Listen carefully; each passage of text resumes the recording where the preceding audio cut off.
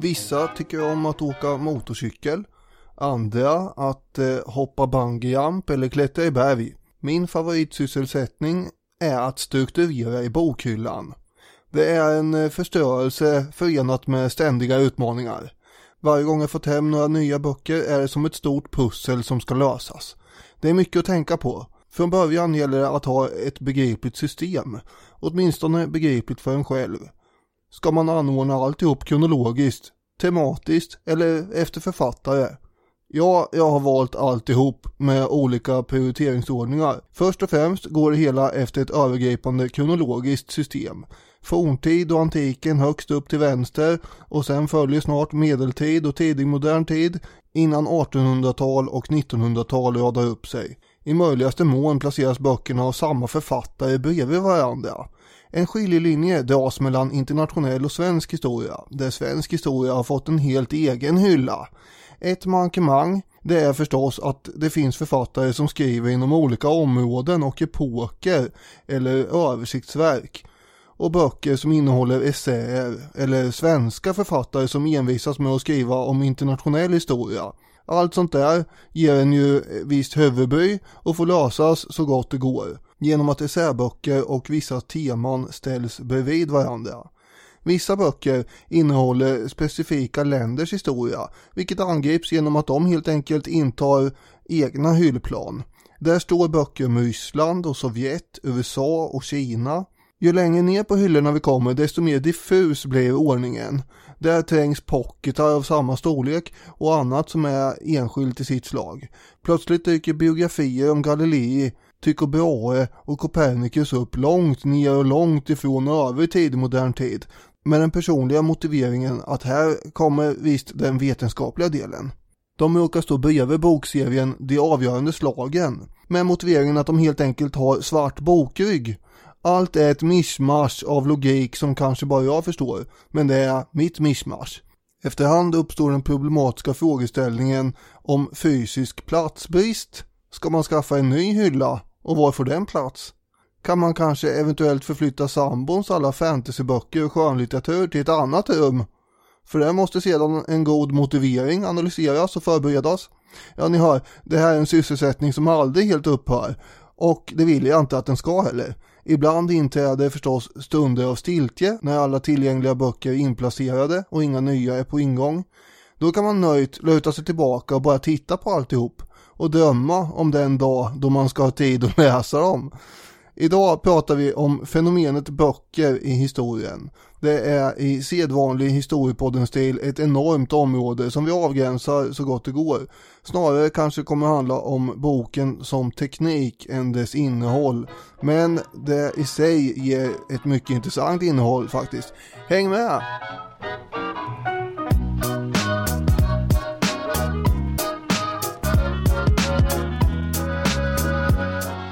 Ni är varmt välkomna till Historiepodden där Daniel Hermansson precis har beskrivit stunder av stiltje, ett ögonblick av ro ibland.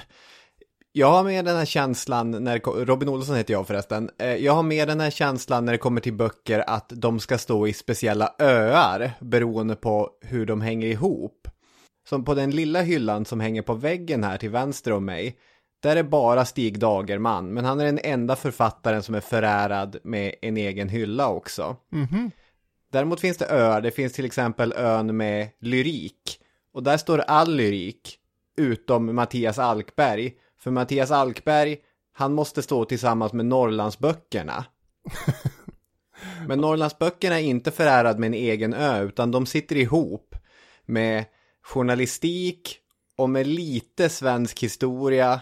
Och också med arbetarhistoria, som ett nav som binder ihop den bokhyllan. Det låter lite som att du har ett eget mischmasch du också. Ja, det är ju någon slags pågående kamp med att det ska kännas rätt. En organisk utveckling av det hela kan man säga. Ungefär så. Men du har ju en tanke ändå, låter som på något sätt, och det är ju det viktiga. Mm. Sen har vi ju också det jag tittar rakt in på nu. Jag har fyllt hela fönsterbrädan med böcker.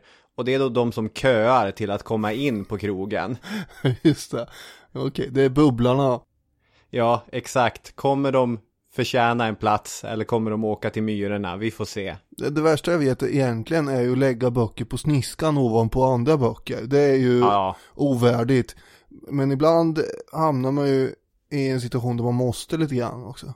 Ja, verkligen. Det ser fruktansvärt ut. En av de första sidorna i en bok är ju ofta innehållsförteckningen. Utom ibland i och för sig i äldre böcker som både gamle Grimberg och Bengtsson. Då får man ju hålla på och rota längst bak i boken för att hitta innehållsförteckningen. Minsann. Just det. Eller i sån här rysk litteratur från 1800-talet där första sidan ofta är ett släktträd så att man ska kunna hålla reda på vilka alla figurerna är. Just det. Vad var det för rysk litteratur sa du?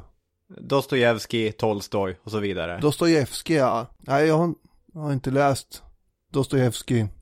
Men han är bra, har jag hört. Absolut, han är helt okej. Men apropå innehållsförteckning kan man ju då säga att det här avsnittet kommer innehålla först ett segment om bokens teknik och beständighet där vi tar vår gamla vän Alf Henriksson till hjälp. Alltså mer eller mindre, vad är en bok? Ja. Och sen blir det lite narrativ då, medeltiden och så när böcker börjar uppstå. Och då är vi väldigt tidig medeltid och jag har en känsla av att vi kommer att prata om materialet som böckerna består av också innan de blir böcker ens. Och sen kommer ju förstås då tryckpress och så vidare. Och sen kommer vi väl in lite grann på egna spaningar och reflektioner, har en känsla av mig. Så är det. Det brukar inte vara så här i en innehållsförteckning att det står kanske kommer det här, eventuellt, vi får se. Men det här är ju inte en bok heller utan det är en podd där det är som sagt lite levande och organiskt här vad som kommer komma med och inte. Helt riktigt.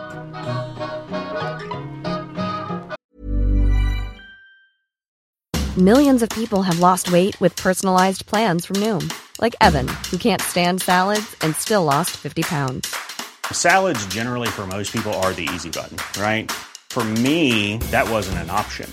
I never really was a salad guy. That's just not who I am. But Noom worked for me. Get your personalized plan today at Noom.com. Real Noom user compensated to provide their story. In 4 weeks, the typical Noom user can expect to lose 1 to 2 pounds per week. Individual results may vary. A lot can happen in 3 years, like a chatbot may be your new best friend. But what won't change? Needing health insurance. United Healthcare Tri-Term Medical Plans, underwritten by Golden Rule Insurance Company, offer flexible, budget-friendly coverage that lasts nearly 3 years in some states. Learn more at uh1.com. Hey, I'm Ryan Reynolds. Recently, I asked Mint Mobile's legal team if big wireless companies are allowed to raise prices due to inflation. They said yes. And then when I asked if raising prices technically violates those onerous 2-year contracts, they said, what the f*** are you talking about, you insane Hollywood ass? So to recap, we're cutting the price of Mint Unlimited from $30 a month to just $15 a month. Give it a try at mintmobile.com/switch. $45 up front for 3 months plus taxes and fees. Promo rate for new customers for limited time. Unlimited more than 40 gigabytes per month. Slows full terms at mintmobile.com.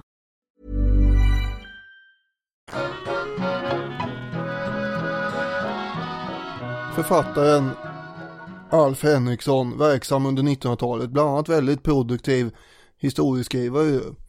I den här podden har han återkommit många gånger i olika sammanhang och han kommer ju återkomma fler gånger i framtiden, törs jag lova. Han har då i essäsamlingen Hävda teckningar en essä som heter Störst av uppfinningar.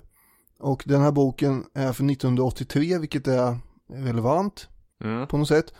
Där börjar då Henriksson ut sig om bokens förträfflighet på alla sätt och vis. Och essän börjar: somliga tror att vi befinner oss i början av en teknisk utveckling som kommer att sluta med att det tryckta ordet försvinner och att elektroniken tar över. Och även om han sen då snabbt erkänner att det skulle kunna bli så när det gäller tidningar, eftersom det är så krånglig distribution och så ägnar han egentligen hela essän åt att försvara tanken på bokens framtida existens också. Han skriver: poängen med boken, om den ska göra skäl för sitt namn, är ju nämligen att den inte följer med sin tid. Tidningar, tv-bilder, radionyheter följer med sin tid raka vägen in i glömskan och förgängelsen. Boken däremot finns kvar även imorgon. Den kan i bästa fall vara läsbar om 1 år, om 10 år, om 100 år, rent av om 1000 år. Så är det. Även om vi sitter här nu i någon slags framtid i förhållande till Henriksson, så är den kanske inte tillräckligt fjärran för att kunna konstatera att Henriksson hade fel. För böcker produceras ju fortfarande i en enorm omfattning.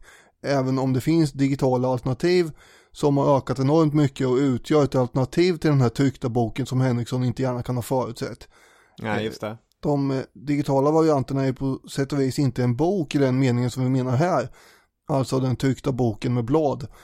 Henriksson höjer ju boken som en fantastisk källa till inspiration och kunskap och skriver bland annat: det skulle aldrig ha kunnat skapas någon storindustri eller någon arbetarrörelse, någon världshandel eller någon socialpolitik eller något modernt jordbruk och livsmedelsöverskott om vi inte dessförinnan hade haft boken.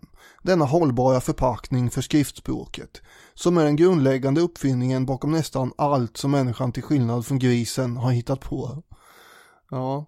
Ja, men och det är ju ett ganska övertygande argument, alltså att man lätt förbiser den skriftliga informationen och praktiska sätt att bevara och tradera den skriftliga informationen. Det är ju helt och hållet grundläggande i så mycket teknisk utveckling.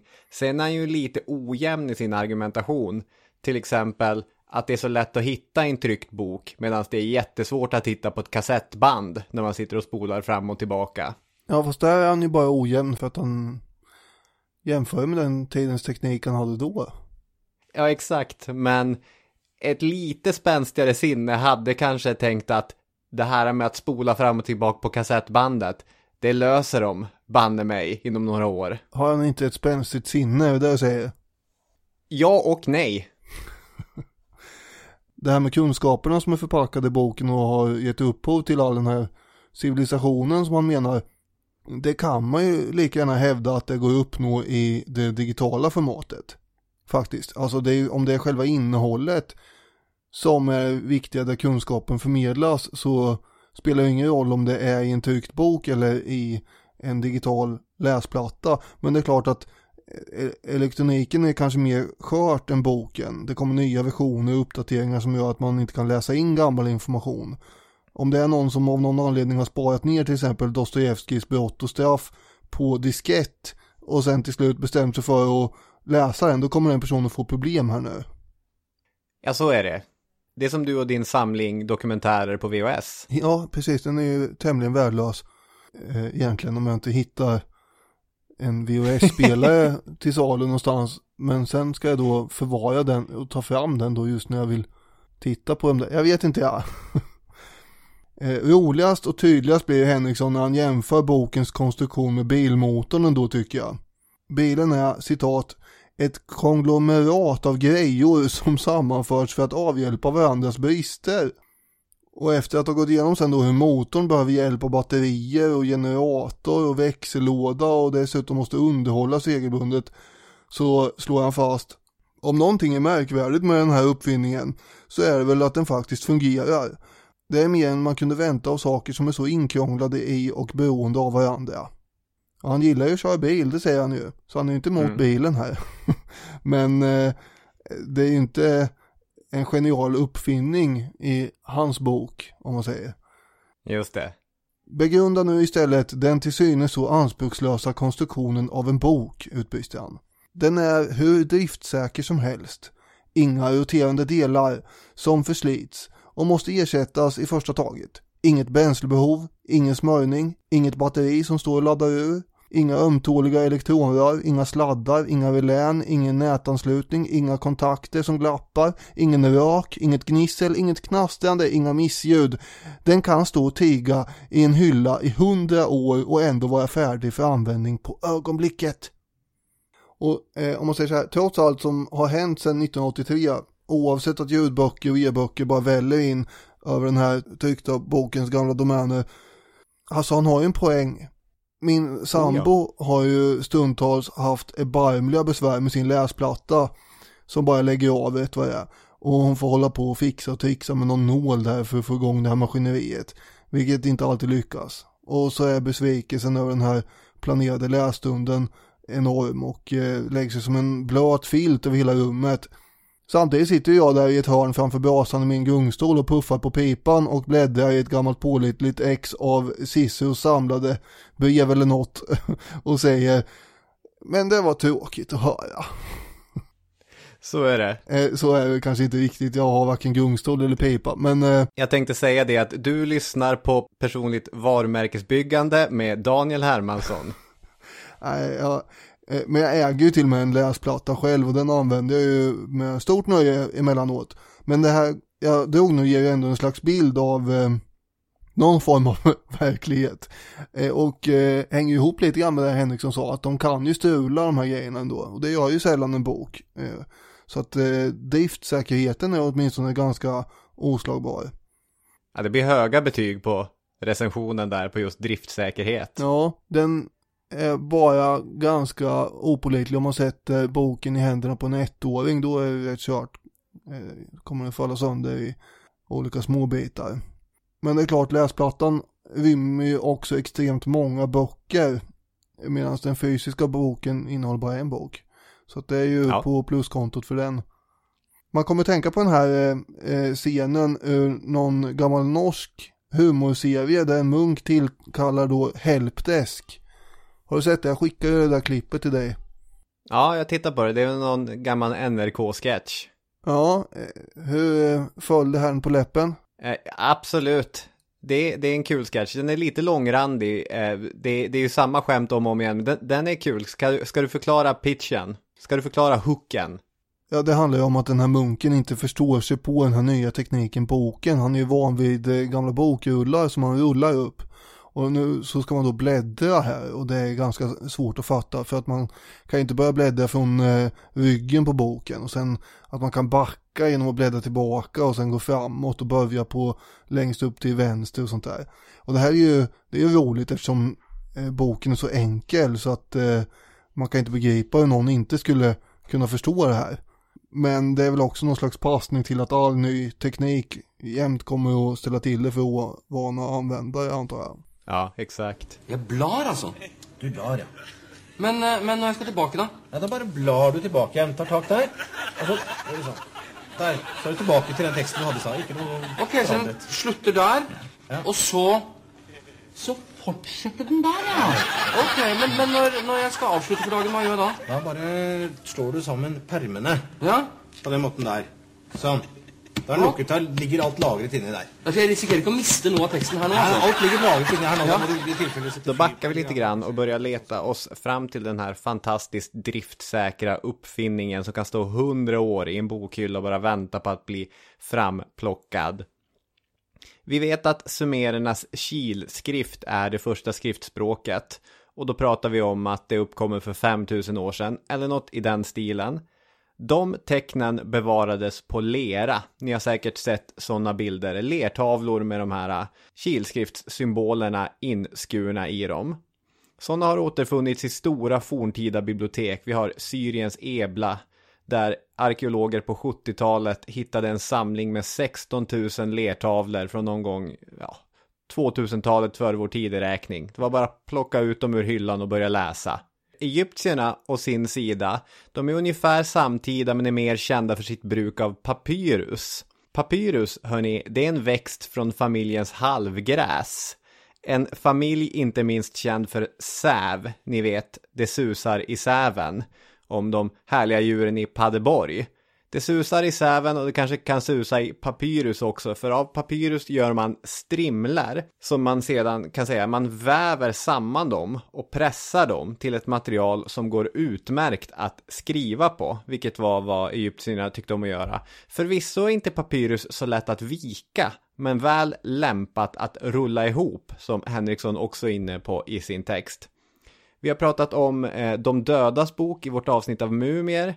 Den här samlingen med massa ritualer och grejer som mumierna skulle ta med sig, eller själarna, eller vad man ska säga, skulle ta med sig i livet efter dessa. Men De dödas bok var alltså inte böcker som vi tänker oss böcker, utan snarare så var det långa rullar. Flera meter med rullar som mumierna då fick ta med sig. Och från Egypten är det inte speciellt långt till Grekland, och även grekerna kommer bli del av papyrusgemenskapen. Och från den världen kommer vissa av de ord som i någon mån fortfarande är bekanta. Kanske grekiskans cylindros eller det latinska som är mycket kändare, volumen, bokrulle på svenska.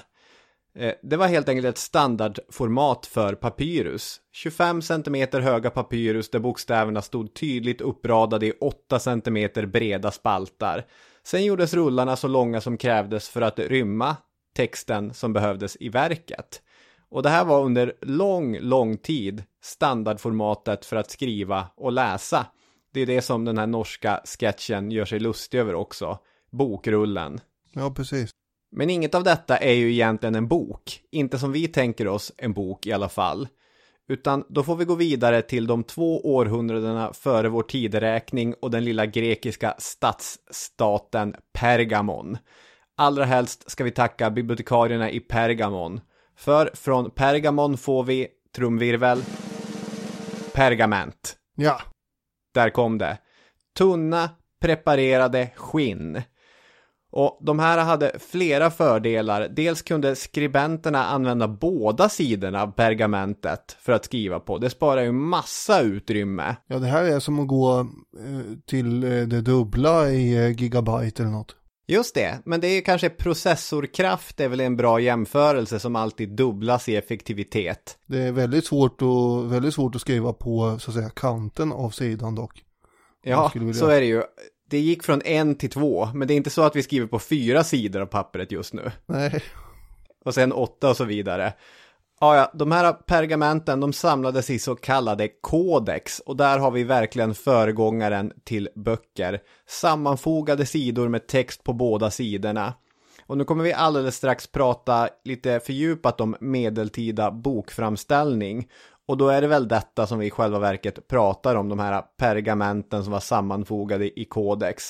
Och de medeltida munkarna skrev, med undantag från senmedeltiden på enstaka ställen kanske, alltså inte alls i någon större utsträckning på papper, utan de gjorde det på pergament, de här preparerade skinnen.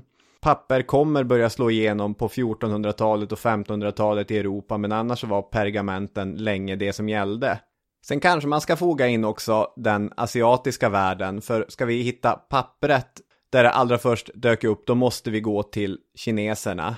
Det är nämligen där som teknologin bakom pappersframställning först kommer till.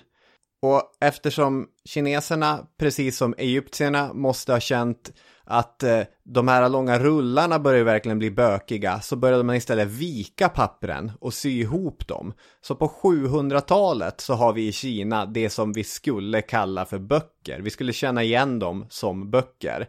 Med enda skillnaden att man hade bara skrivit på ena sidan av de här papperna. Men ändå. Redan på 100-talet dock hade ju kineserna uppfunnit papper. Det var någon enuck och uppsyningsman, någon tjänsteperson som hade tagit på sig lite kroppsarbete och så började han av någon anledning stöta blöt mullbärsbark och hampskott och så slängde han ner lite tygtrasor och gamla fiskenät och simsalabim så fick han ju då någon form av primitivt papper och det här var ju ett halvt årtusende före det att araberna sen på 700-talet via just kinesiska krigsfångar lärde sig papperstekniken också. Och sen då fördes kunskapen sakta vidare från araber till italienare och spanjorer. Till Sverige kom ju pappret först på 1200-talet när Birger Jarl satt och bossade här. Då kom de bara, kolla här har vi ett papper. Han bara, va? Vad är det för något? Det verkar osäkert. Det där tycker jag för övrigt är ett intressant exempel på när Alf Henriksson blir onödigt besatt vid aktörer. Att han måste förklara det som, det här kommer på Birger Jarls tid. Det vill säga på 1200-talet. Men det brukar väl vi med. Ibland när vi pratar om just kinesisk historia eller något lands historia där man inte riktigt hänger med. Då brukar jag hänga upp där på det här var samtidigt som Gustav Vasa styrde. Och nu är vi på Erik den 14:s tid och då är det kanske mest jag som gör i och för sig. Inser jag nu. Men det är ju för att lyssnaren ska ha något hum om vad vi är i för tid. Jag tycker det kan vara behjälpligt. Ja, absolut. Men bara den här att han kommer på sig själv att fasen, jag kan inte ta för givet att alla vet när Birger Jarl var verksam. Det är bäst att jag skriver dit årtalet också. Ja. Det var väl lika bra att göra. Det tog inte så mycket utrymme kanske.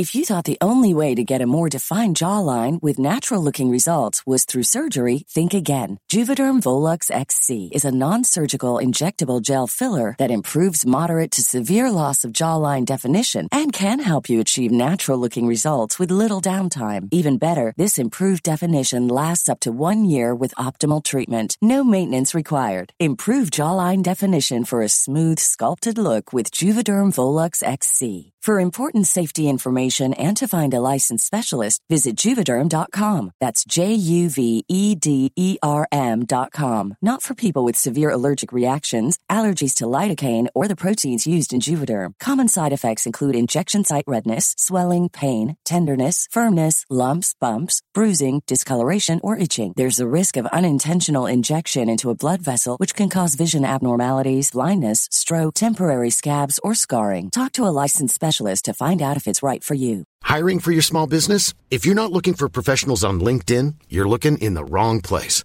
That's like looking for your car keys in a fish tank.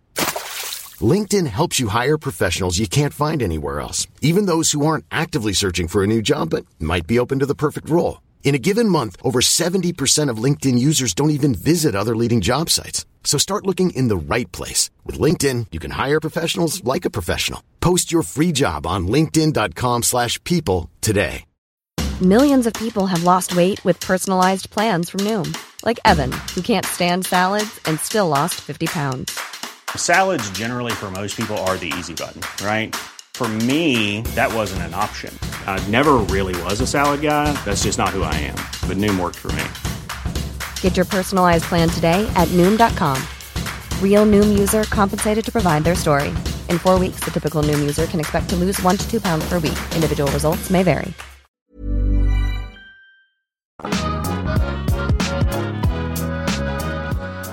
Det är inte mycket originaltext från antiken som finns kvar. Det finns enstaka gamla romerska verk möjligen och fragmentvis ytterligare en del.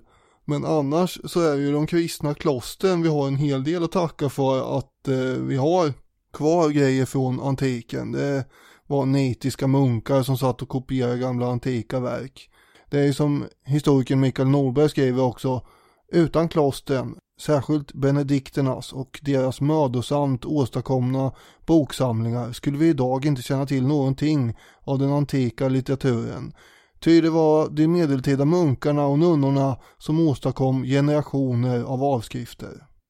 Just det. Oväntat aktuell som Mikael Norberg har blivit i den här podcasten 5 år efter sin död.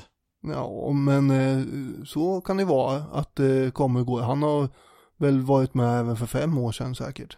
Ett sånt exempel, för många kommer kopieras och stå i diverse dammiga bibliotek och arkiv på olika kloster i Tyskland och Schweiz.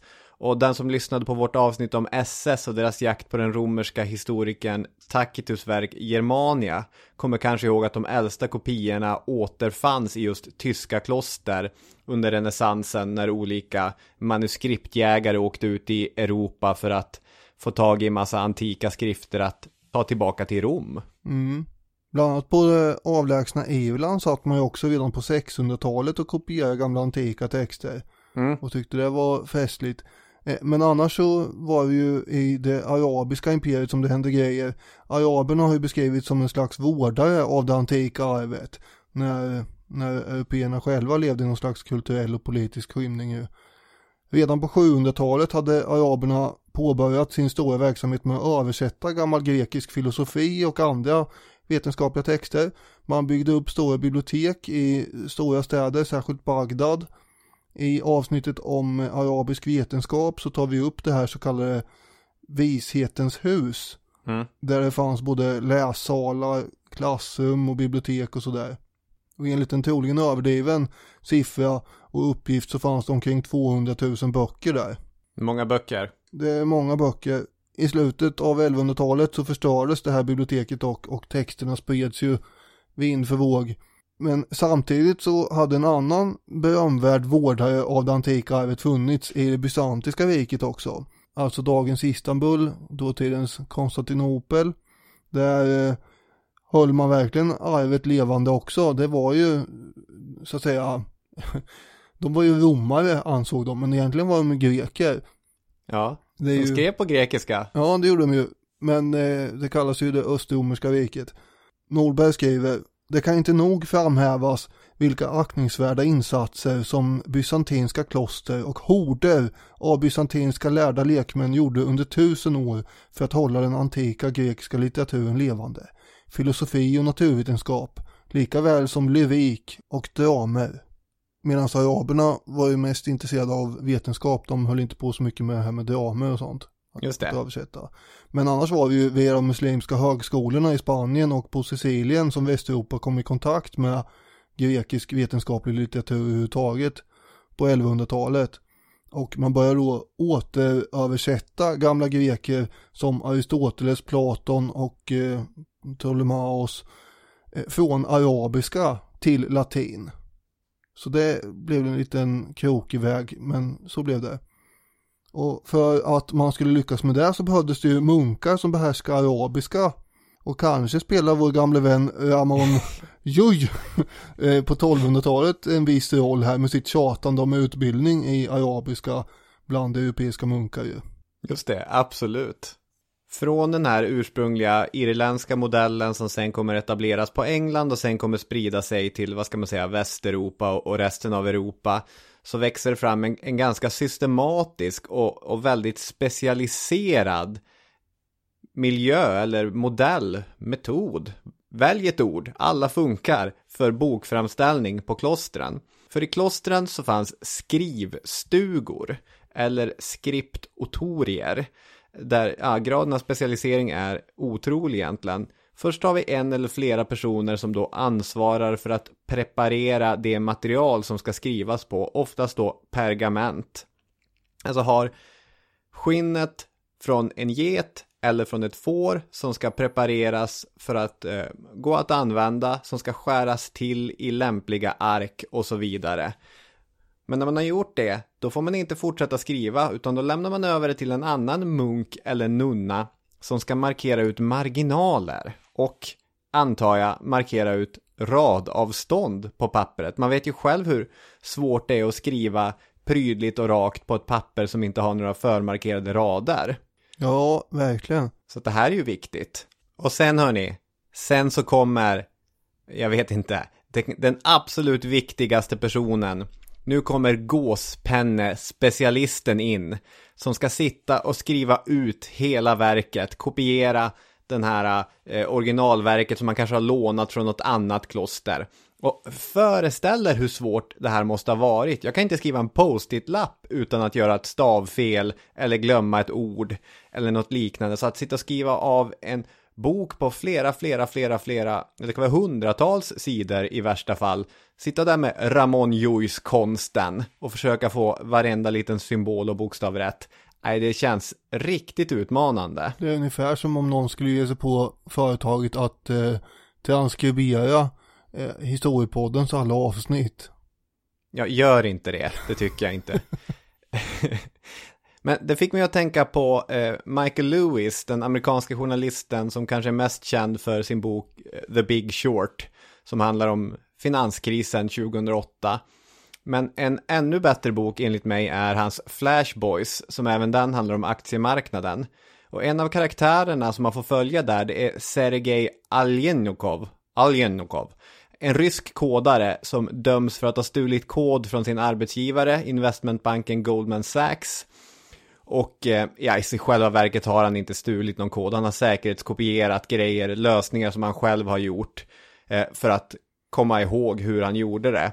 Men i Lewis bok fungerar han som en symbol för en oskyldig kodare döms för teknikaliteter medan resten av den här sjuka världen duckar åtal efter åtal. Men det var inte därför som jag började tänka på honom såklart. Utan det som är så intressant med Sergej är att han är ju tränad i Sovjetunionen som datorprogrammerare. Mm-hmm. Och då frågar jag dig, Daniel Hermansson, hur mycket tror du en datorprogrammerare i Sovjet fick sitta framför en datorskärm och koda? Ja, det var ju antagligen inte jättemycket där. Nej, det är helt riktigt. Sergej hade mindre än en timme i veckan framför datorn.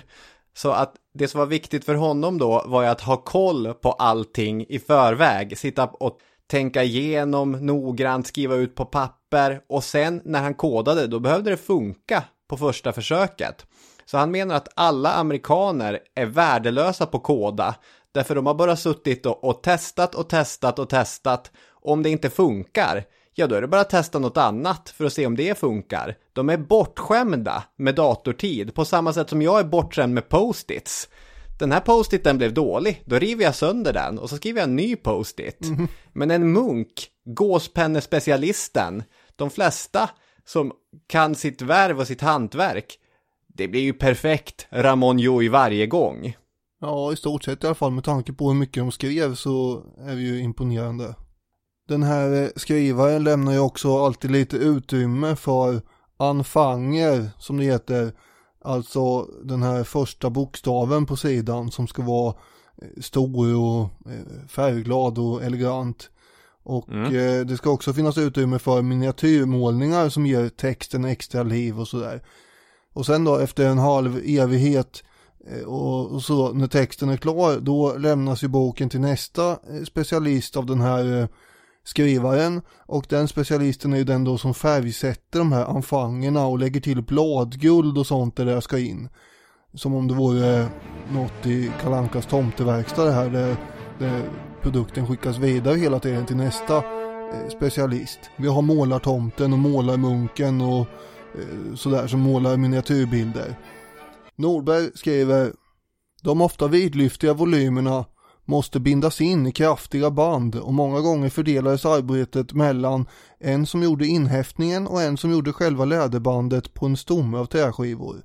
Riktigt påkostade böcker försågs med infällningar av guldbeslag, innefattande ädla stenar eller små elfenbensreliefer. Därvid kom en guldsmedskunnig munk eller en elfenbenssnidare in i bilden. Så det var ju många som skulle vara med i den här soppan bland kockarna. Ja. Och de här pergamentarken har ju också lagt sin blandning av vatten och lim med färgpigment för att sidorna ska glänsa lite extra och få de här färgerna att framstå väldigt tydligt. Det kan ju bli smetig historia här, va? Om man målar dit övriga färger före guld och silver har lagts till. För de här ädelmetallerna ska ju då putsas ut och det blir väldigt rörigt om det redan finns färger på sidan. Och det där hade man ju lärt sig att man inte skulle hålla på med. Det måste ju ha hänt att någon har fuckat upp någon gång då och då, tänker jag, och gjort fel. Ja, det tror jag. Ja, och det är ju inte så kul kanske. Jag kommer ihåg på något sommarjobb för länge sedan, då hade jag borrat hål på fel ställen i en massa olika aluminiumplattor. Och det var ju inte helt kul att gå till chefen och berätta att man hade gjort den här tabben. Men man kan ju tänka sig ångesten om man har förstört en hel bok som 10-tal personer har jobbat med i typ 5 år. De som målar de här miniatyrbilderna i alla fall, de blandar ju då färger så att det blir rätt nyanser. Målarna har ju pyttesmå penslar och massor av tid och sitta och dutta och sådär, eller dra kopiöst långsamma och försiktiga drag. Och det här blir ju viktiga dyrgripar av de här böckerna förstås. Och för att de inte ska kunna stjälas sen så kedjar man ju fast bokens pärm i bänkarna helt enkelt. Och anledningen är att det inte bara är munkar och nunnor på klostret som ska ha tillgång till de här böckerna, utan det är också andra, oftast inom den kyrkliga världen. Och på 1200-talet så började också riktigt rika människor utanför kloster och kyrkovärlden att lägga vantarna på de här böckerna. Och då menar jag inte att de använder boken som någon slags vanthylla, utan det är ju en fin bok som man stoltserar med. Vi pratar ju i det här avsnittet om medeltida djur och odjur. Om värdet på böcker. Och vilken partyhöjare det måste ha varit efter en rejäl brakmiddag och gå bort till hörnet där den här boken står och glänser. Och det här visar man ju gärna upp när man hade typ fester och grejer. Man hade suttit och öst i sig en massa mat och hinkat i sig vin i mängder och sen bara, just det, här borta i hörnet, här har jag en liten bok, säger jag. Och så tog man, alla stod och flockade sig i hörnet och så ledde man upp den här boken och så fick man se alla de här praktfulla målningarna på drakar och andra djur och grejer. Ungefär som, tänker jag mig, som man har alltid visat upp den senaste tekniken som är modern och som man liksom ska skryta med. Ungefär på, man kan tänka sig på 40 eller 50-talet om någon hade en tv. Kolla vad jag har här, en tv. Här rör de sig liksom inne i lådan. Och på 80-talet var det väl VHS som var senaste. Men, kolla, här kan jag spela in vad de gör i den där lådan och titta på när jag vill. Jag undrar om det var på medeltiden som det är idag, att så fort någon ska börja visa upp någonting på mobilen så blir festen lite sämre också. Man sitter där på något medeltida gille. Men vad fasen ska han läsa ur sitt bestiarium nu igen? Bryr mig inte om den där räven. Jag tror faktiskt inte att Då kunde någon ha en sånt där bestiarium, nästan en uppslagsbok över alla tänkbara djur och fabeldjur som man tyckte om att tänka på. Det är kul. Ja. Mellan 1100-talet och 1300-talet så växer ju också en rad universitet fram i Västeuropa och där driver vi på efterfrågan. Och boktillverkningen kommer ju också igång vartefter utanför klostren. Och med hög efterfrågan på en viss vara så uppstår ju nya yrkesgrupper. Och då får vi pergamenthandlare, avskrivare, bokmålare. De här bokmålarna kallas ju för illuminatörer. Och så har vi förstås bokbindare också i varenda hörn i de här universitetsstäderna. Men böckerna som produceras för universitet, de är inte lika pampiga och vackra och praktfulla som de som producerades i klostren eller som den rika adeln och kungafamiljerna kunde beställa. Studenterna, de fick nöja sig med mindre böcker. Just det. Tryckt på studentlitteraturförlag, svart perm med en grön ram runt. Inga färglagda bilder. Nej, knappt text heller, för det är bara så här förkortningstecken för att det ska få plats så mycket som möjligt för att spara sidor. Okej, nu jag försökte skoja över att situationen fortfarande är så att mycket kurslitteratur som man har fortfarande är tryckt på absolut billigaste sättet. Ja. Men det är ju inte förkortningar utan man skriver ju faktiskt hela ord idag. Men det gjorde man inte för studenterna på 1300-talet. Fast det gällde att spara plats. Ja, men det var ett humoristiskt inlägg. Eller hur? Riktig succé tycker jag. Ja. 1437 så kommer det första biblioteket som är öppet för allmänheten. Och det är en köpman och humanist från Florens med det mycket starka namnet Niccolo Niccoli. Som har testamenterat då sin privata samling på 800 volymer av kopierade antika verk som han har samlat på sig under ett helt liv. Och det arvet går till ett dominikankloster i Florens med villkoret att det ska vara öppet för alla. Bibliotheca Marciana.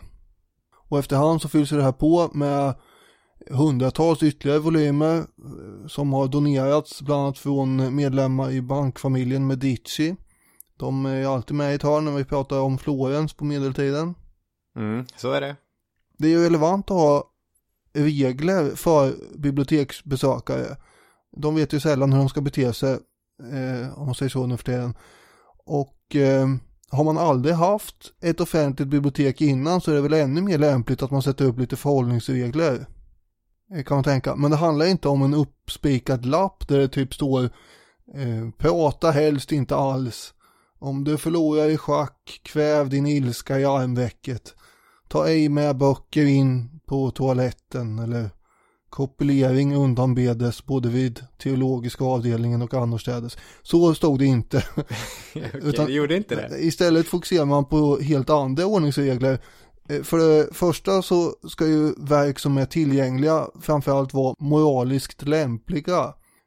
Filosofiska och teologiska böcker. Alltså en regel var att allmänheten absolut inte skulle få läsa gammal romersk erotisk snusklitteratur av Catullus och Vergilius, eftersom det, citat, icke någon yngling måtte besmittas av läsningen därav. Hur skulle det se ut? Nej, det är ju rakt ner i fördärvet. Ja, vanligt folk kunde inte hantera sånt där med erotik och satir, tänkte man sig. Intressant däremot så kunde de här lärda männen ta del av sån litteratur eftersom deras själar var immuna på något sätt. Kunde inte ta skada. Och den där inställningen fortsatte faktiskt att dominera ända in på 1900-talet lite grann.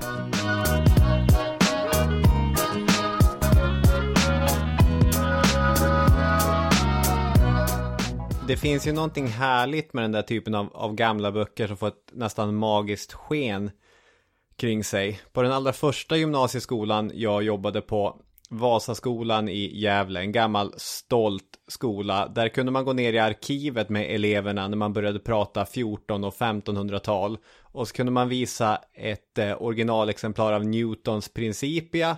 Eller för den delen så kunde man visa upp Gustav Vasas bibel. Och det blev ju alltid så här en känsla av andakt bland eleverna. Vilken gammal bok! Och Newton och Gustav Vasa som vi ju känner till. Ja.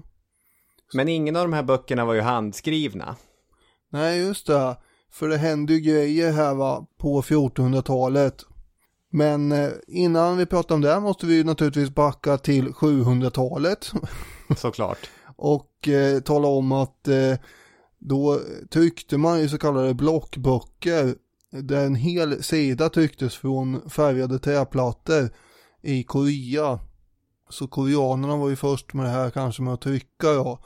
Men sen har vi nästa milstolpe som man kan säga kom i mitten av 1000-talet när kinesen Bi Cheng experimenterade med så kallade lösa typer för tryckning.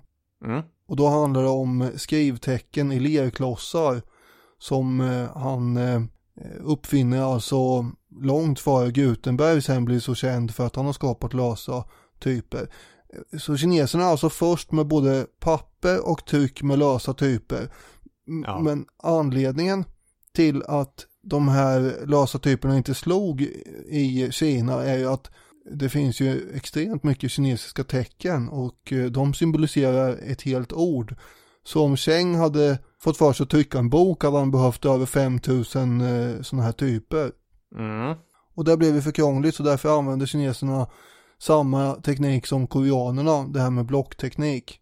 Det är bland annat den tekniken som den här diamantsuttan från 868 är tryckt i. Och jag har för mig att det var den som du nös på i det här mycket bejublade momentet Robin förstör historiska klenoder som vi hade en gång. Ja, absolut. Mm. Uppskattat hos alla, utom hos mig. Ja, du är lite kinkig sådär. Hur som helst, till Europa kom trycktekniken sent men den slog igenom snabbt och brett när den kom hit. Och de flesta känner ju igen namnet på upphovspersonen, det är ju Johan Gutenberg. Men annars så vet inte ens historikerna särskilt mycket om den här ganska hemliga karaktären. Man vet inte ens om han hade fru och barn faktiskt. Däremot så vet man att han kom från en tämligen rik familj och att han konsumerade stora mängder vin. Åtminstone köpte han mycket vin. Sen vet vi inte om han drack upp allt själv så att säga. Just det. Han kanske samlar bara. Ja, jag tror inte det. Han föddes omkring år 1400 i Mainz, det vet man också. Och sen levde han länge i Strasbourg och var guldsmed och en uppfinningsrik entreprenör. Och ett av hans projekt var bland annat att producera och sälja speglar till pilgrimer. För att det kom hundratusentals pilgrimer vart 7:e år till Aachen som låg i närheten av Strasbourg. Och vad de hade där att göra var att de ville se tygstycken som Jesusbarnet påstås hade varit inlindat i. Och trängseln gjorde ju då att alla inte kunde se det här tyget som skulle ge betraktaren god hälsa och evig frälsning och allt det där. Men om man höll upp en spegel så kunde man ändå ta emot de här heliga strålarna som tyget sköt ut. Och här har vi då Gutenbergs affärsidé. Så han producerar mer än 32 000 speglar i olika gjutformar. Ja, det är ju väldigt intressant. Det är inte det han har gått till historien för, men. Nej, för han råkar ut för det som många näringsidkare nu har råkat ut för. och får se sina förhoppningar gå i stöpet av corona. Gutenbergs investeringar går åt skogen när pilgrimsresorna ställs in på grund av risk för pestepidemi. Ja, där har vi historiens vingslag. Ja, han sitter där med 32 000 speglar som man inte kan kränga. Men det var inte så att den här tyska kurfurstendömet då gick in och gav något sorts omställningsstöd? Knappast, utan där fick han sitta med lång näsa. Men han hade ju å andra sidan förvärvat ganska mycket erfarenhet i sitt arbete med ljudformar och hur man massproducerar saker. Och 1448 så har han flyttat tillbaka till Mainz och lånat pengar, först av en kusin och sen av en affärsman, för att dra igång ett nytt projekt. Och han har ju då förundrat dömt sig bort när han har suttit och betraktat en vinpress som vinbönderna har kämpat med. Borde man inte kunna använda den här metoden för att trycka text också, tänker han. Och med det här ihoplånade kapitalet så får han då igång sitt första tryckeri. Och det särskilt revolutionerande är då ljudformen där han tillverkar enstaka lösa typer bokstäver av metall. Och sen kan de då sättas hur man vill för att forma ord och återanvändas gång på gång. Tidigare nämnda Henriksson, han tänker ju högt kring det här att så många verkar ha dålig koll på vad Gutenberg i själva verket uppfann. Och han tänker tillbaka på sin egen folkskolelärare som satt och gissade högt tillsammans med barnen. Han kanske skar isär någon sorts ljudform. Och så tar Henriksson sats och skriver: vad Gutenberg uppfann var rätt och slätt en gjutningsmetod, en teknik som gjorde det möjligt att framställa typer i en kvantitet som räckte någon väg i ett boktryckeri. Han graverade in sitt alfabet spegelvänt i ändarna på stålstavar, en bokstav på varje stav. Dessa slog han sedan in i mjuk mässingplåt och fick på det viset en positiv gjutform, en matris. I den kunde han sedan hälla smält stilmetall, bly att börja med, och framställa så många typer han kunde tänkas behöva. Det är principiellt samma förfarande som används i alla sätterier intill våra dagar. Och där är våra dagar 83. Ska jag komma ihåg. Precis. I början så producerar ju Gutenberg allt från avlatsbrev till skolböcker och kalender och sånt där. Men med tanke på vad som ska komma sen under 1500-talet när tekniken vänds emot den katolska kyrkan under reformationen, så är det ju ganska ironiskt ändå att just kyrkan är en av dem som är mest entusiastiska och applåderande inför den här tekniken. Gutenberg lyckas ju också producera just biblar på 1450-talet. Men för att de ska kunna konkurrera med de här extremt vackra handgjorda biblarna så krävs ju något lite extra. Först trycks ju de här biblarna och i efterhand så lägger då de här illuminatörerna till miniatyrbilder för hand då som de målar. Och i vanliga fall så tog det mer än 5 år att tillverka en bibel. Men nu hade Gutenberg producerat 180 biblar på mindre än halva tiden. Så är det ju, men den första bibeln, den han tryckte hösten 1454, den tog ju 6 år att färdigställa. Sen så gick det ju snabbare att återskapa proceduren när den väl var gjord. Lite fakta om den första Gutenberg-bibeln. Pergamenten kom från 6000 jätter. Det är väldigt många jätter. Och skulle du köpa loss en av de första upplagorna så fick du betala drygt 2 årslöner för en hantverksmästare. Så den var dyr. Ja, det är den fortfarande kan jag säga. Idag finns det ungefär 48 Gutenberg-biblar kvar. Senast så köpte en japan ett exemplar för 5,4 miljoner dollar. Och idag skulle förmodligen prislappen landa på omkring 200 miljoner kronor beroende på skicket. De är dyra, men det som Gutenberg har uppfunnit kommer ju leda åt rakt motsatt håll. Man kommer nu kunna trycka billigare böcker som till exempel studenterna i Paris eller Bologna faktiskt hade råd att köpa. Vilket för evigt förändrar inlärning, demokratiserar den lite grann. Och lite grann. Alltså det är svårt att uppskatta betydelsen av det här egentligen. Den är ju enorm. Jag brukar ju på lektioner jämföra det här med internets genombrott. Och jag vet inte om det är mindre eller större än det egentligen. Men det kommer ju ge upphov till en störtflod av böcker inom alla möjliga kategorier och till lägre priser. Och det kommer att på sikt leda till ökad läskunnighet.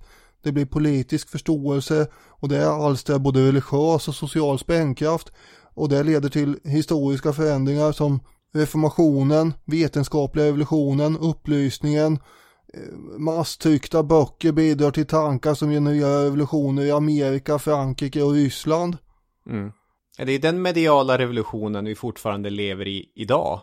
Ja, så på det sättet menar jag att Gutenberg och internet hänger ihop kanske. Ja, det skulle jag säga. Det är svårt att se en värld hur den skulle ha sett ut utan Gutenbergs tryckpress och att den inte slår igenom. Det är nästan omöjligt. Nej, exakt. Och ändå så hävdar då Alf Henriksson att Gutenbergs uppfinning bara var en 500-årig parentes. Eftersom den grafiska branschen på 1980-talet för länge sedan har övergett Gutenbergs metod. Boken fanns 1000 år före Gutenberg och kommer nog att finnas 1000 år efter honom också, spår ju Henriksson. Förvisso, men jag skulle nog peka ut trycktekniken som ett brott i historien, inte en kontinuitet. Ja, han menar att det är en parentes. Ja, just det, så han går ännu längre. Ja, och jag skulle vilja hävda då att det var ändå ganska mycket som hände under de här 500 åren som är ganska viktiga, och det är svårt att kalla det för en parentes. Ja, men det var det jag menar med ett brott i historien, att där bryts linjen och tar en annan riktning.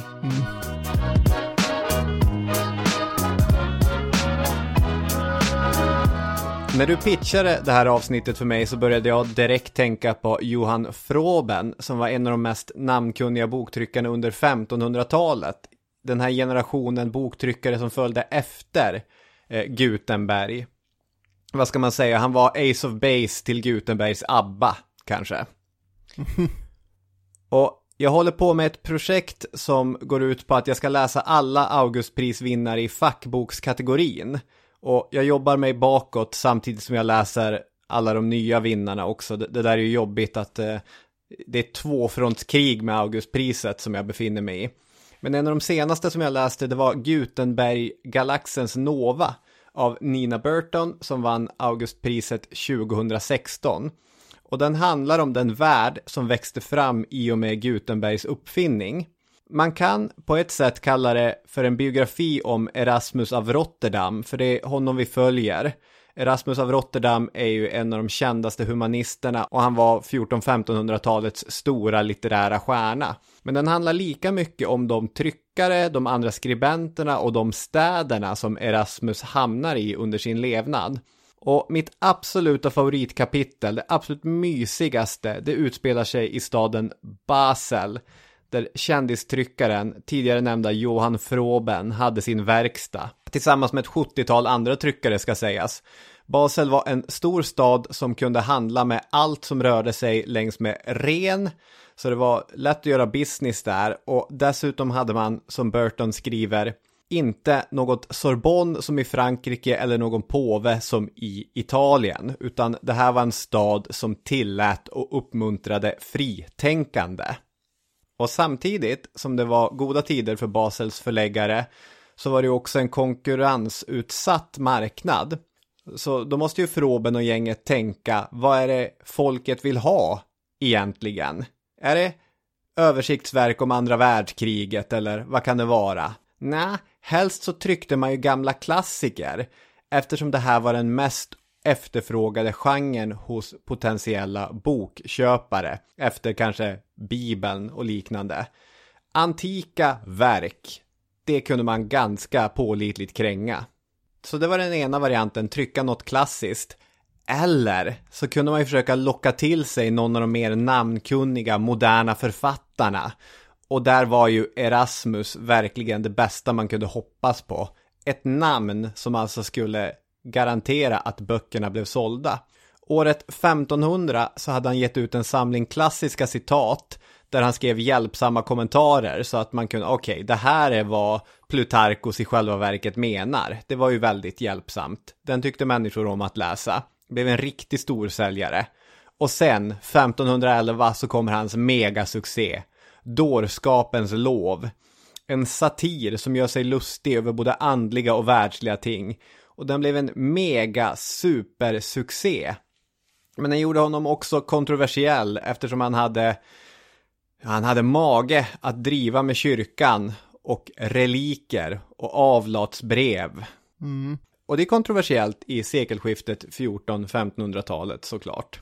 Men det som kommer hända nu är att Erasmus kommer dyka upp i Basel därför han har fått höra talas om Frobens utgivning av klassiska verk och att Froben har så vackra grekiska typer. Och hela den här episoden börjar med att Erasmus helt enkelt dyker upp oannonserad utanför Frobens port. Burton skriver: så snart stod Erasmus på en gård där ljudet av tryckpressar förhöjde hans goda humör. Sedan han knackat på porten öppnade en storvuxen man i 50-årsåldern, tydligen Johannes Froben själv. Goddag, sa Erasmus och log brett. Jag är en vän till Erasmus som bad mig lämna er något. Genast öppnades dörren till tryckeriet på vid gavel. Där inne öppnade han själv sin väska som var full av manuskript. När Froben insåg vem den skojfriska gästen var skrattade han saligt. Här hade en guldkalv traskat in i tryckeriet. Så här kommer Erasmus, senast från England, med en kappsäck full med manuskript som han vill att Froben ska trycka upp och ge ut. Då är det goda tider. Och Erasmus kommer här fungera som en slags vetenskapsredaktör.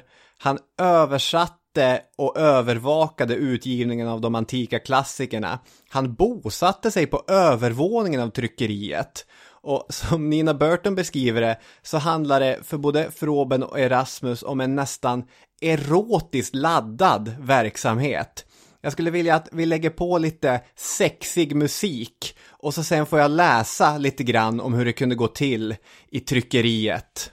Frobens kärlek till sitt yrke var nästan sensuell. När patrisens stålkägel trycktes in i metallens varma matris alstrades typer som kunde ge en mening.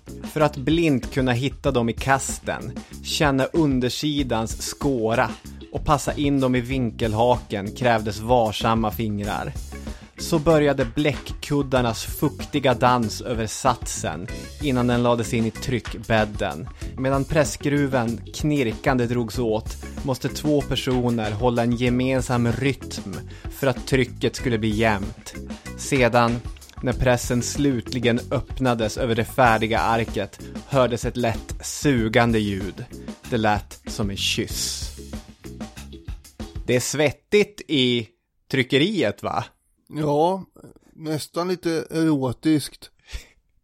Hon avslutar den här delen med att skriva: i Frobens och Erasmus passion för att sammanfoga ord möttes utsida och insida. För form och innehåll är ett troget gammalt par. Och när en ständigt otålig Erasmus lämnar Basel så gör han det som en kung, eskorterad ut ur staden tillsammans med ett ståtligt vitt märr som han hade fått som avskedsgåva. En sista ganska kul episod, det är när uppstickaren Martin Luther kontaktar Erasmus. Det var ju nämligen så att Martin Luther som bekant skrev mycket polemiskt. Han skrev flygblad och jag vet inte, berörde ju vissa ämnen som Erasmus hade varit inne på. Avlatsbrev, reliker och så vidare. Men Luther var ju ingen humorist och ingen stor stilist och egentligen ingen författare. Han var mest arg och akademisk. Han var arg. Ja. Och Froben som är en duktig entreprenör, en kännare av marknaden, han ville vara med på tåget och gav ut en latinsk översättning av Luthers predikningar. Det är en ganska kul tanke att någon behövde sitta och översätta Luther från folkspråket till latin också. Ja, just det. Och mycket nöjd med sin nya bok så skickar Froben ett exemplar till sin vän, redaktör och författare Erasmus som då bor på annat håll. Och Erasmus, han blir rasande. Herregud, nu kommer ju alla tro att Erasmus är på samma lag som Luther. Så där i dagens Belgien där han sitter och trycker, där finns det också representanter för inkvisitionen. Och de behöver inte mycket uppmuntran. När de får reda på att Erasmus har fått ett verk av Luther skickat till sig, ja, då blir det intervjuer med Erasmus. Nina Burton skriver: Hur avsäger man sig en oönskad sammankoppling? Erasmus bedyrade att han inte ens hade läst Luthers bok, som väl för övrigt hade en del förtjänster. Det övertygade inte. Man började allt mer behandla honom och Luther som ett par. Det tycker jag är kul, att svära att man inte har läst en bok samtidigt som man ändå recenserar den. Ja. Och ännu värre kommer det bli för Erasmus när Luther själv hör av sig. Mars 1519 brevledes. Martin Luther skriver: finns det någon vars sinne inte är uppfyllt av Erasmus? Vem har inte gått i lära hos honom? Om än i ett mycket barbariskt brev vill jag bekänna hur starkt din underbara ande har berikat mig. Ja, Erasmus sitter och läser mycket bekymrat. Vad vill karln egentligen? Frågar han sig. Det här är ju lite guilt by association om man säger så. Oh ja, och värre blir det. Ja. Luther skriver: erkänn din yngre kristliga broder, trots att han med sin okunnighet förvisso inte är värd att vistas under samma himmel och sol som du, utan endast borde leva i skuggan, skriver Luther. Vad Luther gör här är att han vill ha en rekommendation, en blurb skulle vi kalla det idag. Typ Barack Obama som blir ombedd att skriva "This book is a must read" och så sätter man det på omslaget och så säljer den 1 miljon böcker i USA därför att Barack Obama har sagt att det är en bra bok. Ja, men Barack Obama riskerar ju inte kanske att hamna bakom intervjumikrofonen hos inkvisitionen. Nej, så är det. Och nu har ju Erasmus problem, va? Så han greppar pennan och svarar: käraste bror i Kristus, ditt brev beredde mig ett stort nöje. Lögn, men han fortsätter. Det visade ditt briljanta intellekt och andades ett kristet sinnelag.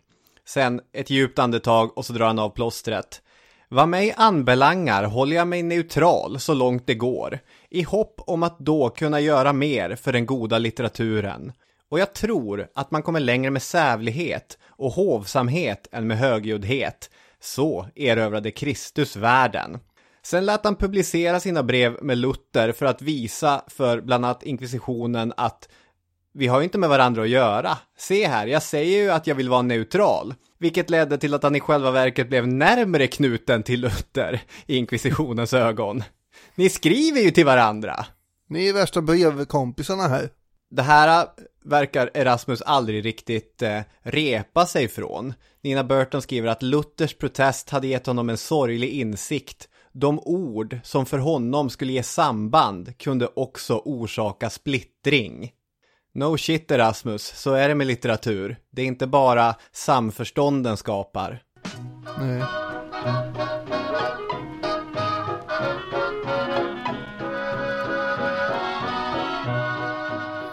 Bara för att man har skrivit många böcker så blir man ju inte nödvändigtvis en skicklig författare, kanske. Det hävdar Frans G. Bengtsson i sin essä Framför en bokhylla, och jag håller delvis med. Det är klart att numera så skulle väl inte en dålig författare ges väl inte ut flera gånger på ett stort förlag eftersom man förväntar sig en viss avkastning, och det kanske inte en dålig författare skulle ge. Här närmar vi oss ju direkt problemet vad som är god litteratur och inte. Ja, så är det ju. Bengtsson radar ju upp ett antal författare som kommer upp i omkring 300 volymer. Och det här avslutande momentet i podden kommer ju ta upp lite olika infallsvinklar utifrån Bengtssons essä. Och då har vi ju till exempel det här med kvantitet. Och där har vi ju då har jag utnämnt Herman Lindqvist som en stor producent av en himla massa böcker, och det är ju sant. Men där har han ju också konkurrens av Dick Harrison, vilket vi också brukar påpeka. Det är enormt produktiva här. Ja, jag tror faktiskt att Dick Harrison är ännu mer produktiv. Alltså han skriver väldigt, väldigt snabbt och överlag bra, om en prosan inte alltid är så här att man längtar att dyka in i den. Nej, men det är helt klart läsvärt, och en del grejer är ju bättre än andra, som sagt. Men deras samlade titellistor kan väl konkurrera med sidan på Wikipedia om belägringar av Konstantinopel nästan. Ungefär, så är det. En annan sak Frans G. Bengtsson reflekterar över är ju mottagaren av alla de här böckerna. Och han undrar då, är det en dygd att läsa många böcker? Och så säger Bengtsson, vanan att läsa böcker börjar som alla andra vanor. Blygsamt och stapplande med åtskillig tveksamhet. Kanske rent av motvilja, för att efterhand gå allt lättare och med ökad fart. Den späde ynglingens första cigarr eller glas whisky är ett företag som ofta kräver heroism och självövervinnelse och stundom lämnar efter sig en märkbar mattighet. Håll på, säger djävulen fryntligt.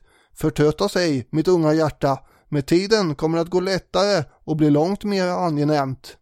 Så uppmaningen är då att man ska inte sluta läsa bara för att det känns lite motigt ibland i början. Just det. Och det där handlar ju om när man är i någon slags inledande lässkede i livet och man är rookie så att säga. Och för mig i alla fall så var det ju mycket serietidningar jag läste när jag var liten. Och sen gick det över då till, som jag har nämnt, vad var det, Berts dagböcker och alla de där. Vad läste du när du var i 10-12 års åldern? Ja, men såklart serietidningar känner jag ju jättemycket igen mig, och jag kunde smälla en så här Kalle Ankas pocket hur snabbt som helst. Men det tuffa var ju att ta steget från serietidningar till att faktiskt läsa skriven text, vilket för många inte är självklart. Så att den stora grejen var ju när jag som ung tonåring upptäckte ganska dålig fantasy. Jag läste Shannara-böckerna, det är det Terry Brooks som har skrivit dem? Jag vet inte, men så här tjocka Sagan om ringen rip-offs som jag totalt älskade. Jag kunde läsa 300 sidor i sträck alltså. Ja. Och mycket av mitt lästempo tror jag kommer ifrån att mina första tidiga läsupplevelser var tegelstenar. Ja, det låter ju sannolikt.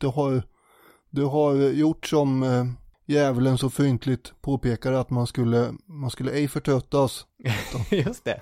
Det kommer bli lättare och mer angenämt vartefter. Angående då uttröttande läsning och att man kan ha en motvilja, så är ju Bengtsson ganska rolig också när han ropar upp vissa genrer som han för allt i världen undviker, och det är ju juridik, nationalekonomi, proletärromaner. Han läser inte aposteln Paulus eller kvasipsykologi. Och det måste vi lägga till också, inte frivers förutom sådan som Heine skrev i sina Nordsjödikter. Är det viktigt? Ja, det är viktigt därför att det här är ju, det är kul såklart, och det är väldigt välfunnet, för han skriver ju: försöker jag mig på den sortens ting inträda oförminskade, de nybörjarfenomen som kunna hemsöka ett stackars ovilligt skolbarn. Universum sjunker samman i grå lump och själen fylls av kval. Förståndet vrider sig som om det satt på ett halster, och hjärnan känns vattnig, och en trötthet långt mera kompakt än all trötthet alstrad av någon som helst form av arbete eller förströelse har redan efter 5 minuter hunnit fylla varje fiber av min varelse som en evighetens flod av bly. Ja, det är ju... Han är ju välformulerad här, va? Ja, det är väldigt roligt, och man kan ju så mycket känna igen sig i den tröttheten som läsning kan ge. Verkligen. Inte minst i pluggsammanhang. Allt från högstadiets olika kemiböcker till invecklad terminologi som radas upp på varann i universitetssammanhang. Alltså inte ens ett oljefat med energidryck skulle kunna få ögonlocken att hålla sig uppe efter en sån här tortyrliknande sysselsättning för mig. Det är många gånger man har somnat med dylika böcker på bröstet. Nej, men så är det. Men varför jag tyckte att det var viktigt att få med frivers är därför att den här essän, den är skriven 1933. Och samtidigt som jag också skrattade eller skrockade för mig själv när den här mycket roliga beskrivningen kommer, så tänker jag också: buhu, stackars Frans G. Bengtsson som tycker det är tråkigt att läsa frivers eller proletärromaner. Och det här är ju risken med att göra frejdig konservatism till ett pansar. Då riskerar man ju att missa till exempel arbetarförfattarna som i Sverige under 1930-talet är mitt i en helt unik period i svensk litteraturhistoria. Essän publiceras samma år som Moa Martinsson ger ut Kvinnor och äppelträd. Och att att Frans G. Bengtsson bara, nej men det blir jag så trött av. Jag vill gärna läsa om amerikanska inbördeskriget och ett härligt kavallerislag. Eller för den delen, frivers. Enda gången Bengtsson orkar med dikter som inte rimmar och inte har bundet versmått, då ska de vara skrivna av en tysk romantiker och handla om Nordsjön. Det här är året efter Gunnar Ekelöf har släppt sin debutdiktsamling för en ointresserad och oförstående kritikerkår. Herregud, varför läser du överhuvudtaget Frans G. Bengtsson? För att han älskar att läsa, det tar han ju upp också, att han läser ju väldigt mycket. Det är lika viktigt för honom som att andas, som man säger. Men folk tycker ju olika, och det är väl det som är så fantastiskt. Att man kan få välja vad man nu ska läsa. Sen missar man ju kanske saker då om man lever kvar i föregående sekel för mycket, vilket han kanske gör. Ja, det finns ju en risk att man då skriver ett helt kapitel om sin bokhylla, nämner ett 100-tal författare och misslyckas med att nämna en enda kvinna. Ja, just det. Så är vi ju. Det är inte ens att så här Mary Shelley och Frankenstein glider in av misstag, utan han är väldigt mycket i sina franska borgare. Ja, men han är ju speciell, va? Och ett barn av sin tid på något sätt, men ja, jag vet inte. Men nu har jag jobbat upp mig. Jag tänkte ge Frans G. Bengtsson lite beröm också. För han skriver ju väldigt roligt om den delen i bokhyllan som man kallar The Literature of Pure Delight. Och här har ju Frans G. Bengtsson 33 kommit på det som den amerikanska poeten Ross Gay blev väldigt hyllad för några år sedan, eller som Sigge Eklund nyligen skrev om. Gays bok hette The Book of Delights, Eklunds svenska variant heter Livets små njutningar. De här enkla sakerna som ger en stor glädje eller förtjusning. Den första klunken kaffe på en söndag morgon efter du har tagit en tugga av en rostad macka med ost och marmelad. Hur bäskan bryts mot det söta och det feta. Den typen av njutningar. Eller Daniel Hermansson som hittar ett perfekt plats i bokhyllan för ett nytt verk om romersk ingenjörskonst. Precis där passar den ju in. Både utrymmesmässigt, tematiskt och kronologiskt. Och färgmässigt. Den har ju samma färg på ryggen som de andra böckerna. Klick. Jag får gåshud här nu. Och det där har ju Frans G. Bengtsson kommit på här. Och i sin delight-läsning så säger han, där ska endast läsning som alstrar extatisk glädje finnas med. Till exempel Mark Twains romaner om Huckleberry Finn eller Tom Sawyer. Och det där är väl kanske bakgrunden till varför Frans G. Bengtsson fortfarande är läsvärd. Den här barnsliga entusiasmen för saker och ting. Jo, precis. Man får ju ta Bengtsson med den lämpliga mängd salt som krävs för olika stunder när man läser honom. Ja, så är det. Han har ju ett riff om boklånare också och hur man tacklar dem för att inte tråkiga luckor som man säger ska uppstå i bokhyllan. Just det. Och hur brukar du tackla boklånare? Har du råkat ut för sådana? Ja, det är klart att man har råkat ut för sådana. Och där blir ju alltid frågan, är det värt att ta striden? Ja, eller hur? För man känner sig lite kymig på något sätt om man nekar, beroende på vem det är. Så det gäller ju att hitta på andra sätt att ducka där. Jag har ju hjälp vad jag ojar med över sånt här ibland när det kommer på tal. Bengtssons lösning är ju att man ska ägna sitt intresse åt sånt som folk i allmänhet inte kommer på tanken och vilja låna. Och det är ju sånt som mina hyllor nästan är helt fulla av. Det är ju historia, krigshistoria, arkeologi och tjocka biografier. Så utifrån det perspektivet så borde jag vara fredad då. Men nu är det ju så att man har ju kollegor med god smak, va? Och de lånar ju gärna böcker av den här typen. Min kollega Anja, hon är ju ett föredöme i det här avseendet. När hon ville då låna en av mina böcker så var ju väldigt stor vånda och tveksamhet som jag till slut lånade ut den här Sapiens av Yuval Harari. Och det var ju med stor förvåning och lycka i hjärtat som jag fick tillbaka den här boken bara efter några dagar, och då hade de läst den. Och jag tänkte, det här gick ju bra. Och uppmuntrad av det här så tänkte jag att nu vågar jag nog låna ut den här boken till en annan kollega som också ville ha den. Som jag inte behöver nämna vid namn. Eftersom det tog ett halvårs gapande frånvaro i den där hyllan innan jag började överväga att jag måste nog köpa den här boken igen. För att fylla den där det där hålet. Men sen fick jag tillbaka en oläst och det var ju skönt. Så att då kunde man andas ut igen. Det hade ju stirrat på mig det där hålet. Och man hade tänkt, ska jag sätta in något annat där? Eller ska jag köpa en, som sagt? Men det går ju inte, man kan inte springa och köpa samma bok igen. Även om jag vet folk som gör det. För att slippa ta striden. Men det viktigaste här, jag lånar gärna ut böcker, men det viktigaste här är att det måste ju ske gisslanutbyten. Som att när min kollega Maria lånar mina böcker om konspirationer, så lånar jag hennes böcker om folkmord. Och sen nu sitter jag här med hennes böcker om folkmord. Och det känns ju bra att den dagen som det ska ske ett utbyte, då sitter vi båda på kapital. Ja, det är sant. Det är väldigt sant. Man behöver ha en gisslan där, ja. Men den bästa boken alla kategorier är ju en bok jag inte har läst ens egentligen. Det är Dostojevskijs Brott och straff där. Den stod ju där i hyllan i någon slags avsikt att jag någon gång kanske skulle läsa den. Utan att jag visste om det då, så var den närvaron av boken som åtminstone bidrog i någon mån till att öka intresset för mig hos min nuvarande sambo. När hon såg att den fanns där första gången. Hon var hos mig nämligen. Och den var ju inte avgörande, ska nog sägas. Men det är ju många olika bitar när man träffar någon som ska ge en helhet. Men Dostojevskij hjälpte ju till lite på traven. Uppenbarligen. Det var ju en ganska komisk situation dock när jag några år senare meddelade att jag inte hade läst en rad i den där. Men då hade ju boken redan gjort sitt jobb.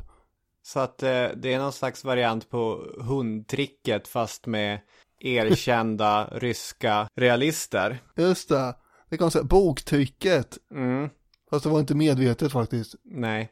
Jag skulle ju tipsa om att börja med Tolstoj. Krig och fred innan brott och straff. Ja, okej. Ja. Till dig Daniel och till lyssnarna i övrigt.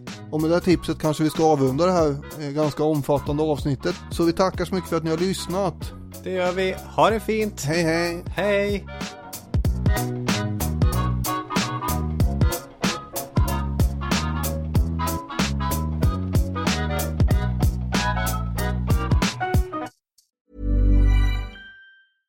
Imagine the softest sheets you've ever felt. Now imagine them getting even softer over time. That's what you'll feel with Boll & Branch's organic cotton sheets. In a recent customer survey, 96% replied that Boll & Branch sheets get softer with every wash. Start getting your best night's sleep in these sheets that get softer and softer for years to come. Try their sheets with a 30-night guarantee. Plus, get 15% off your first order at bollandbranch.com. Code BUTTERY. Exclusions apply. See site for details.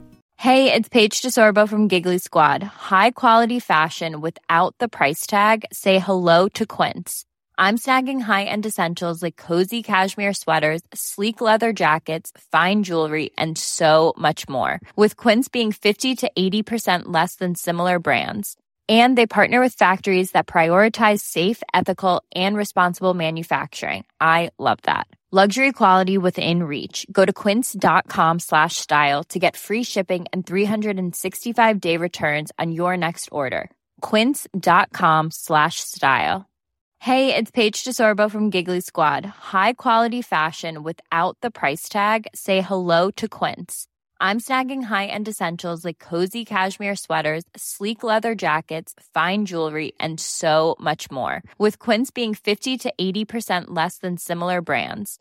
And they partner with factories that prioritize safe, ethical, and responsible manufacturing. I love that. Luxury quality within reach. Go to quince.com/style to get free shipping and 365-day returns on your next order. Quince.com/style.